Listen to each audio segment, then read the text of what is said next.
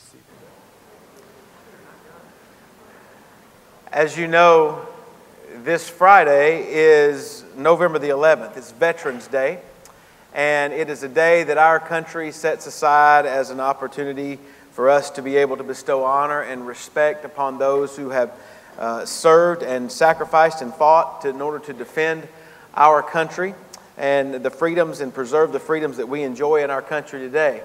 And because that is this coming Friday, I wanted as a church right now for us to take just an opportunity to be able to recognize those who are part of our church family. If you are here this morning and have served in any branch of the United States military at some point in the past, would you please stand up and allow us to be able to recognize you and thank you for your service this morning? Right where you are, please stand.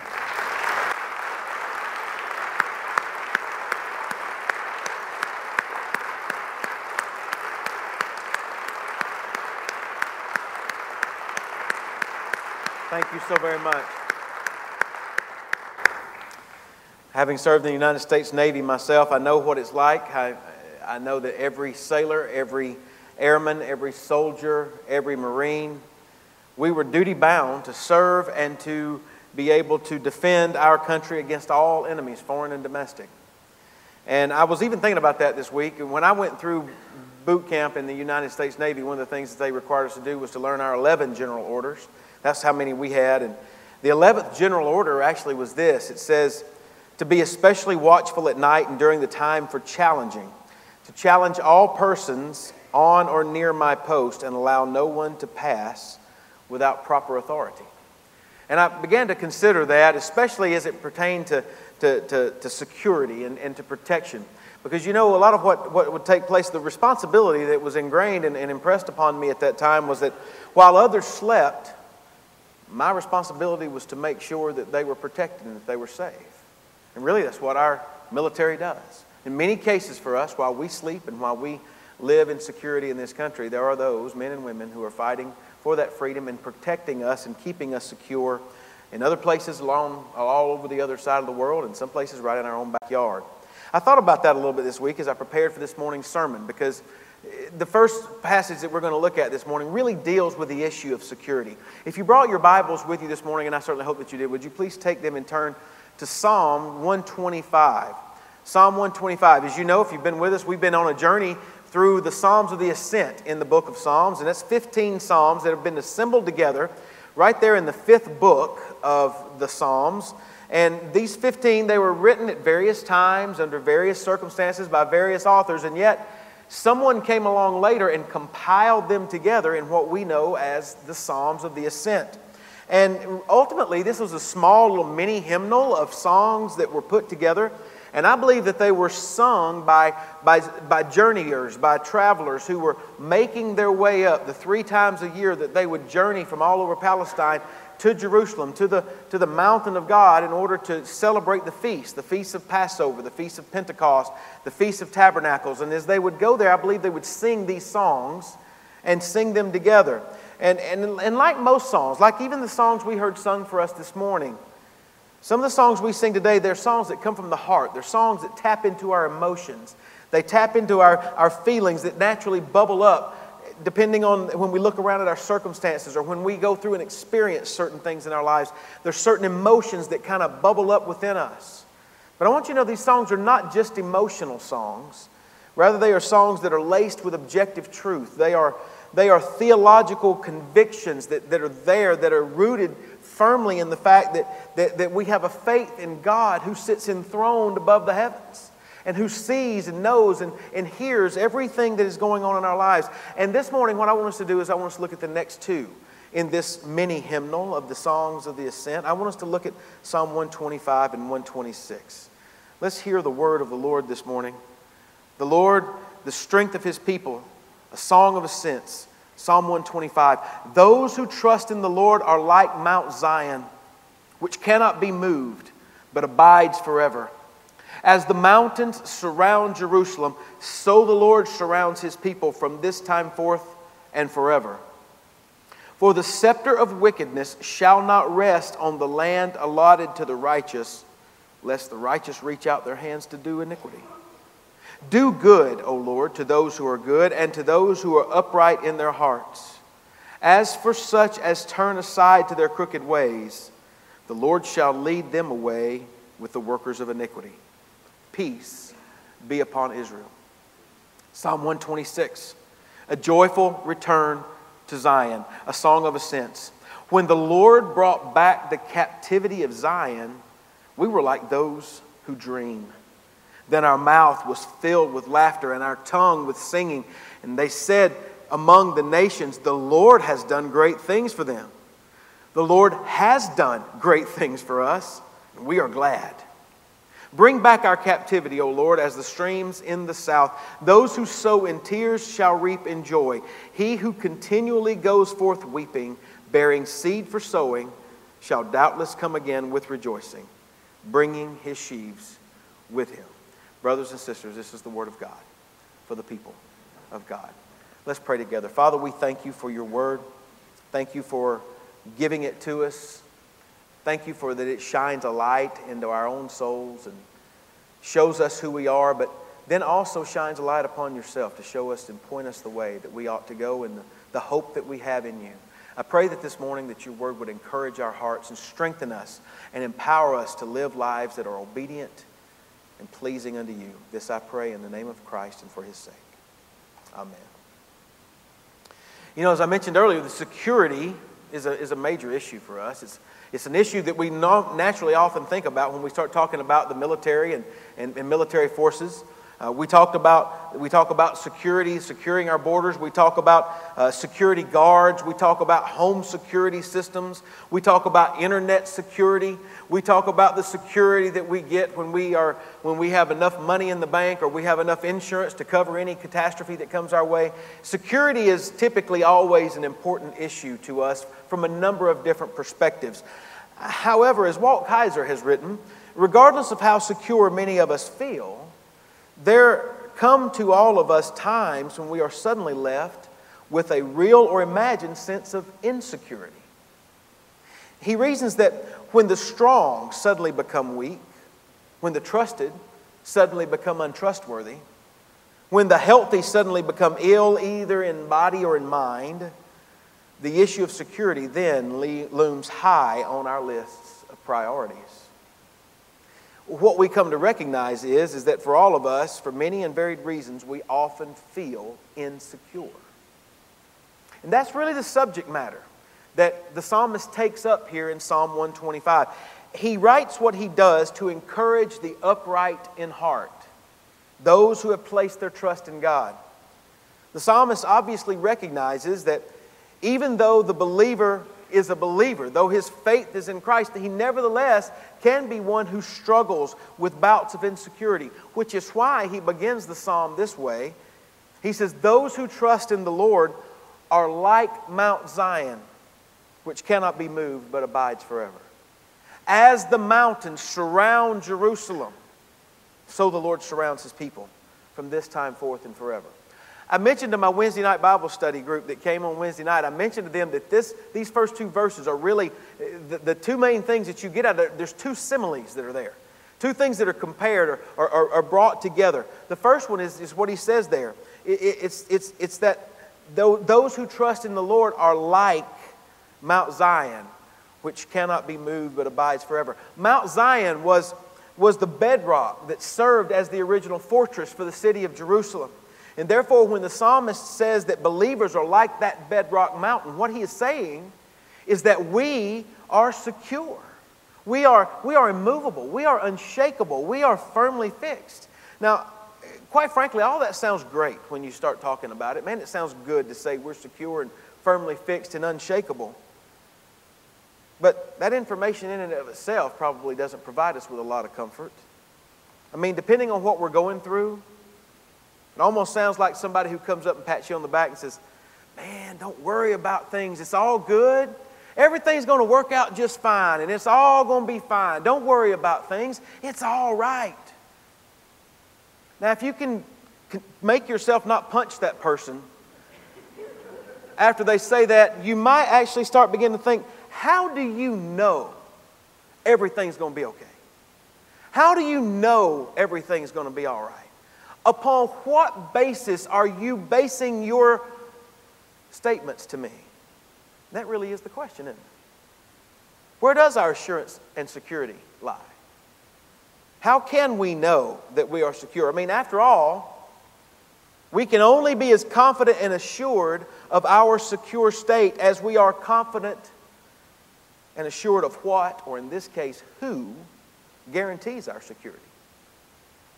And that's really the point that the psalmist addressed in this second simile in these verses, because there he says this, as the mountains surround Jerusalem, so the Lord surrounds His people from this time forth and forever. See, here's where we find the key. What we find is that our security is not based upon our ingenuity. It's not based upon our strength. It's not based upon our abilities or our perseverance, but it's based upon God persevering with us and His protection of us. You see, the city of Jerusalem was sort of nestled down into this sort of cradle of mountain ranges that surrounded it. And there were other mountaintops that you see from the city of Jerusalem, and these mountains provided a very natural way of protecting the city from invading armies. So the psalmist is saying that God, like those mountain ranges, surrounds His people. And in doing so, He is the source of their security. He is the source of strength and protection for those who trust in Him. Now, if you're a child of God this morning, if you by faith trusted in Christ, I've got good news for you. That is your promise according to Scriptures. God surrounds you with His security. The unfortunate thing, however, for most of us, is that our natural tendencies and our natural inclinations is not to trust in God and trust in Him, but rather to trust in our own abilities. Many times we trust in our bank accounts. We trust in our retirement accounts. We trust in our insurance policies. We trust in our own weaponry.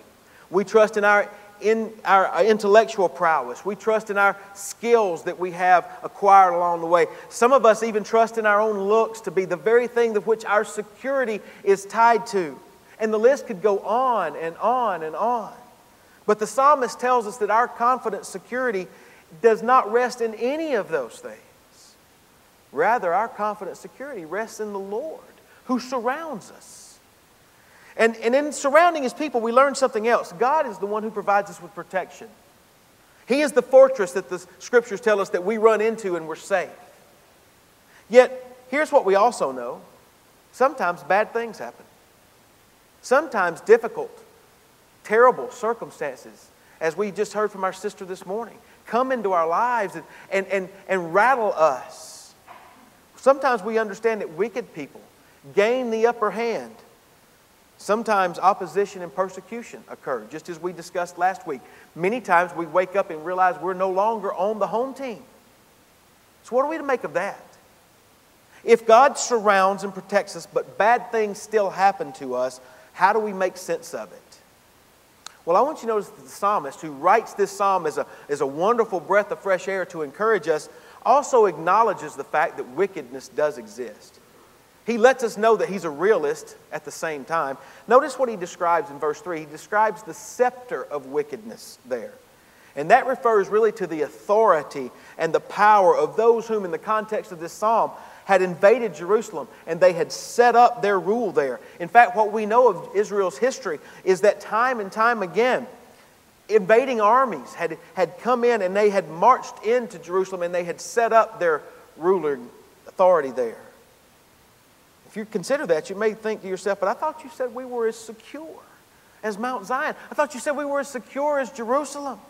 God surrounds us like those mountains surrounded the city. But now you're telling me that Jerusalem was invaded again and again and again. That doesn't sound very secure to me, preacher. But I want you to notice what the psalmist says. Look closely. Verse 3, he says, "For the scepter of wickedness shall not rest on the land allotted to the righteous, lest the righteous reach out their hand to iniquity."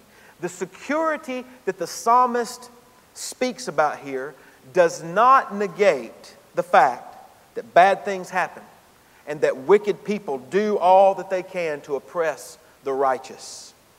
Nevertheless, we are assured that such oppression and persecution will not be allowed to go on forever. God's people will not be subjected to the authority of wicked, unjust rulers permanently. As Walt Kaiser has stated, the scepter of wickedness will not come to rest on the inheritance of those who trust in the Lord. No matter how great the forces of evil may grow, the wicked will never be a match for God. You see, what the psalmist tells us is that though we are absolutely secure in the Lord, that doesn't mean that we're not going to see bad times. It doesn't mean that there won't appear to be times when the wicked have control over everything. But what we must remember is that our circumstances, what we can see with our own eyes, can and often do deceive us. We must remember that God is ultimately in control and that He will ultimately be victorious over His enemies.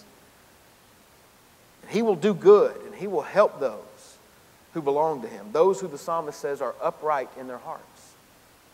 And this is really how the psalmist concludes this psalm.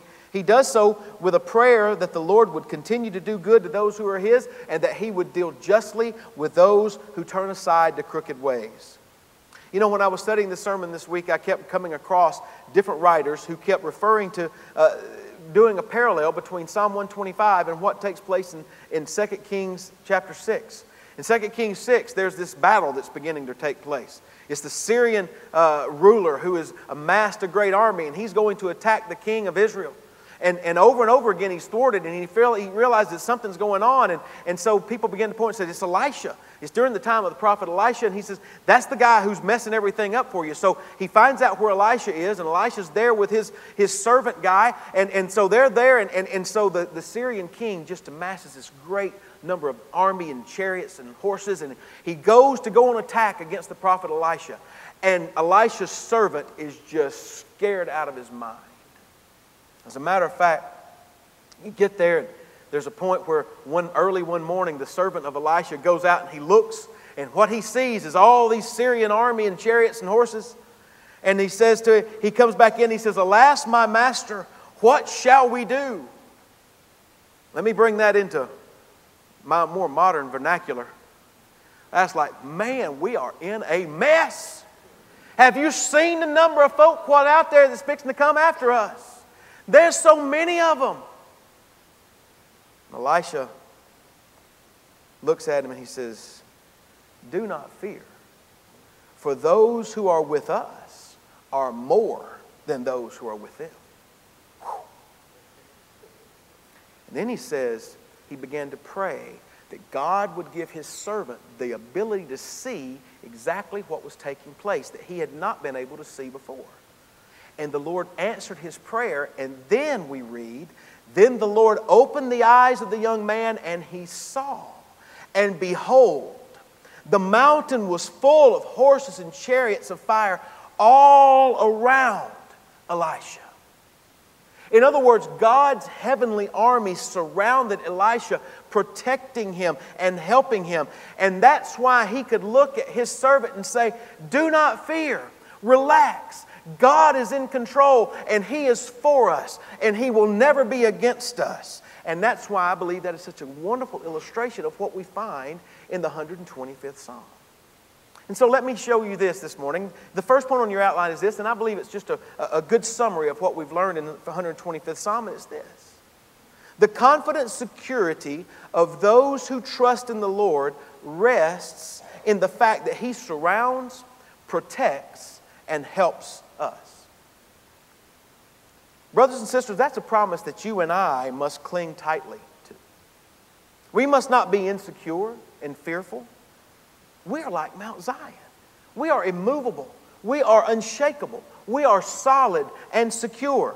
Why? Because of us? Because of our abilities? Because of our strength? Absolutely not. It's just as what David writes in Psalm 20, verse 7.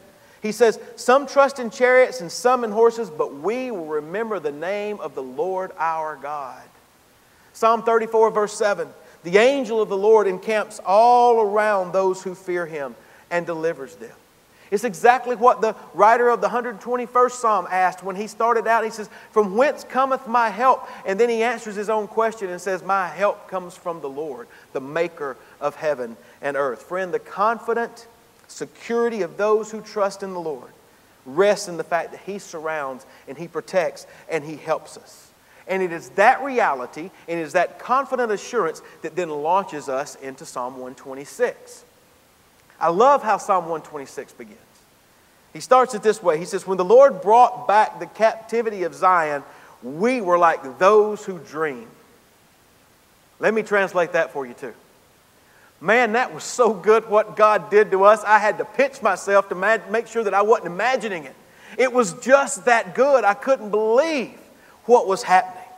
Most scholars believe that this psalm, the setting of it, is when the captives were released from their captivity. After 70 years, they had been taken into Babylonian captivity. But Cyrus the Great had come along, the Persian leader, and he defeated Babylon. And as a result of that, he had turned loose all of the Jews who had been held captive for those previous 7 decades. And they were allowed to go back home to their homeland, many of whom had never seen it firsthand. They had only been told what they were going to see from their parents and their grandparents before them. But as they made their way and ascended up that mountain for the first time as free men and free women, they were able to walk down those streets that they had been told about and see the sights for themselves. And what he says here is that as they did that, their heart just brimmed over. They couldn't contain the joy of being finally free and back in their homeland. Suddenly, laughter just began to explode from their lips, and so were songs and shouts and testimony. As a matter of fact, it tells us that there were so many nations who knew what had happened to Jerusalem that they had their own designs. They said, wow, they've been in captivity for 70 years, but God has done great things for them by bringing them back home. And the people of Israel say, you're right, He has done great things for us. We are a blessed people. We are glad of the things that He has done. Quite frankly, when I read this, as I've been reading it all week, there's never a moment that a smile doesn't break across my face. It's just one of those Psalms that's just like so overwhelmingly joyful that you can't help but get involved in it. The closest thing that I can speak about to myself a little bit was that I mentioned that I was in the Navy earlier. 25 years ago this month, I was in Charleston, South Carolina, finishing up my last bit. I had been in 4.5 years. And they issued me my discharge papers. Honorably, by the way. I remember driving off the naval base there in Charleston, South Carolina for the last time and heading my car and pointing it toward Gainesville, Georgia, and I remember just being elated. It wasn't that I enjoyed every minute that I spent, well, maybe that's a strong word. I would not take anything for the amount of time that I spent serving my country in the United States Navy, but I was also thrilled to be going home. It was exciting. The only other time that I can remember being quite that excited was about 1.5 years ago, Louisville, Kentucky, when I walked across the stage and I grabbed the president of my seminary's hand for the very last time, getting the last degree that I will ever attempt to try to earn. And knowing that I would never have to go and sit in a class and take a test again. That was exciting. Now, I don't mean to compare my experiences to any things that was going on with those Jews that had been in captivity. Nevertheless, I do know what it is like to feel as if that which you are in is a long tunnel that you don't think you're ever going to get out of. You wonder, is it ever going to come to an end? Am I ever going to have an opportunity to do something different with my life? I know what it's like to finally reach that point, and it's like the sun breaks open and just shines on you, and the birds start singing, and you get a breath of fresh air that blows across your face. That's the sense that I get from this psalm in Psalm 126. That's the sense that I get from when he starts talking about the laughter and the singing and the joy and the testimony that's a part of what his life is like. And what I want you to know is he didn't rejoice in his own good. Cyrus is not even mentioned in this passage. Nevertheless, he does know who is ultimately in charge. It was the God who is the sovereign God of heaven, who brought him out, who surrounded him, who protected him, who helped him, and yes, even delivered him and set him free. You see, many of these former captives, like I said, they'd never seen things with their own eyes. They'd never known things of their own way, but here they were back in their homeland. And I think that issues forth in a prayer. Notice what happens next. The psalmist prays, "Bring back our captivity, O Lord, as the streams in the south," or as the Negev. The Negev was the southern part of the land, and it was where it was very arid and dry. It was a desert land. There were a lot of real old dried up riverbeds and gulches that were there. And And it stayed that way until the rains came. But when the rains came, those old dried riverbeds would fill up with water. Torrents of water would come flooding through there. And almost overnight, that arid desert land could be transformed into what would look like a flower garden. And this is what the psalmist prays for. He says, Lord, restore our fortunes. Let us experience those good times again. And be quite frank about it. Certainly, being delivered from captivity to freedom, well, that was akin to watching gullies fill up with water and flowers bursting forth in the desert. But then there's this final metaphor that the psalmist writes about. He says, those who sow in tears shall reap in joy. He who continually goes forth weeping, bearing seed for sowing, shall doubtless come again with rejoicing, bringing his sheaves with him. I love the way that Eugene Peterson has paraphrased this passage. He says this, and now, God, do it again. Bring rains to our drought-stricken lives, so those who planted their crops in despair will shout hurrahs at the harvest. So those who went off with heavy hearts will come home laughing with armloads of blessings. You know what that tells us? It tells us that sometimes God does amazing things in our lives seemingly overnight. There's sometimes, and I don't doubt that some of you in this room could testify, that before the prayer even left your lips and the amen was sounded, God had already accomplished for you what you've been praying about. That He just showed up and turned, He reversed your fortunes literally overnight. It doesn't always work that way, does it? The fact of the matter is, oftentimes our prayer life resembles what Spurgeon refers to as going and shaking the tree. Still no fruit falls. But you keep shaking. And you keep praying. What do we do at that point? What do we do when we keep shaking the tree but no fruit falls? Do we dismiss God?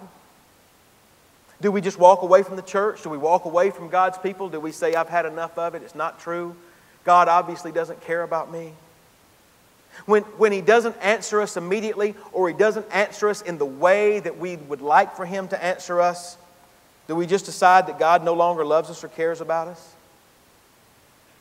No, as Eugene Peterson goes on to write, he says, what Psalm 126 reveals is that the one who wrote it and those who sang it were no strangers to the dark side of things. They carried the painful memory of the exile in their bones and the scars of their oppression on their backs. Consequently, what we learn is that as believers, believers who love Him and have committed our lives to Christ, laughter does not exclude weeping. Christian joy does not provide us an escape from sorrow. Pain and hardship still come, but they are unable to drive out the genuine joy that is there for the redeemed. You see, genuine joy rests in being able to recognize how God has worked in our lives and blessed us in spectacular ways in the past. But it is also a confident assurance that God will hear our prayers and answer us in His time and according to His will in the future. And for the moment, we may sow in tears, and we may go forth weeping. But He has promised us that sorrow may last for the night, but joy comes in the morning. That leads me to the next point on your outline this morning, and it's this. The genuine joy of God's people rests in the fact that the Lord has done great things for us by setting us free, restoring our fortunes, and answering our prayers, not only in the past, but in the future as well. So here we have these two Psalms. One reminds us of the security that we have and where it lies, and the other one reminds us of the genuine joy that is ours and the source of that joy. And here's the question that begs to be asked then. Do you have that security and that joy in your life? I want you to know they go together. They come as a package deal because they emanate from the same place. They both come from God and from His hand. And what we learn from these Psalms and then what's revealed to us even fuller later in Scripture is this, is that confident security and genuine joy is the inheritance of those who have by faith trusted in the grace and mercy extended to them through the Lord Jesus Christ. You see, on the cross, The Lord Jesus died to offer pardon to all of those who will by faith receive His pardon. There He suffered His punishment, and the punishment that was due to us. It was not His that He had earned upon Himself, but it was His because He took our shame upon Himself. And He suffered the death that you and I deserve. He paid the price that we could never pay. By His death, He satisfied the wrath of God against sin. But I want you to know the good news doesn't just stop there. It wasn't just that Jesus died, it's that He rose again on the third day. And He is now alive, and He is seated at the right hand of the Father, and He's interceding, He is praying, and He is interceding with the Father for you and me. And what that tells us is simply that the grave could not hold Him, and death could not defeat Him. And the Bible tells us that all who will by faith receive His offer of forgiveness and make Him Lord of their lives will become children of God. And they will never have to fear death. They will never have to fear hell or the grave. They will never have to worry that someone stronger than Him can come and rip them out of His hands. And they will never have anything that can be able to separate them from the love of God. Does that mean that every day is going to be sunny? Does it mean there's never going to be a dark cloud that comes into our life? Does it mean there's never going to be days of trouble and difficulty? Absolutely not. But friend, understand this. What it does mean is that as a child of God, if Christ is your Savior, then because of what He has done for you, you are completely secure regardless of what comes your way. And you have every reason to rejoice because our Lord is in complete control. And that leads me to my sermon in a sentence this morning, which is this. When insecurity, fear, and sadness threaten our confidence and joy, we who trust in the Lord must remember that He is strong, He is righteous, and He's always working things out for our good and for His glory. Brothers and sisters, this is the Word of God for the people of God. Let's pray together.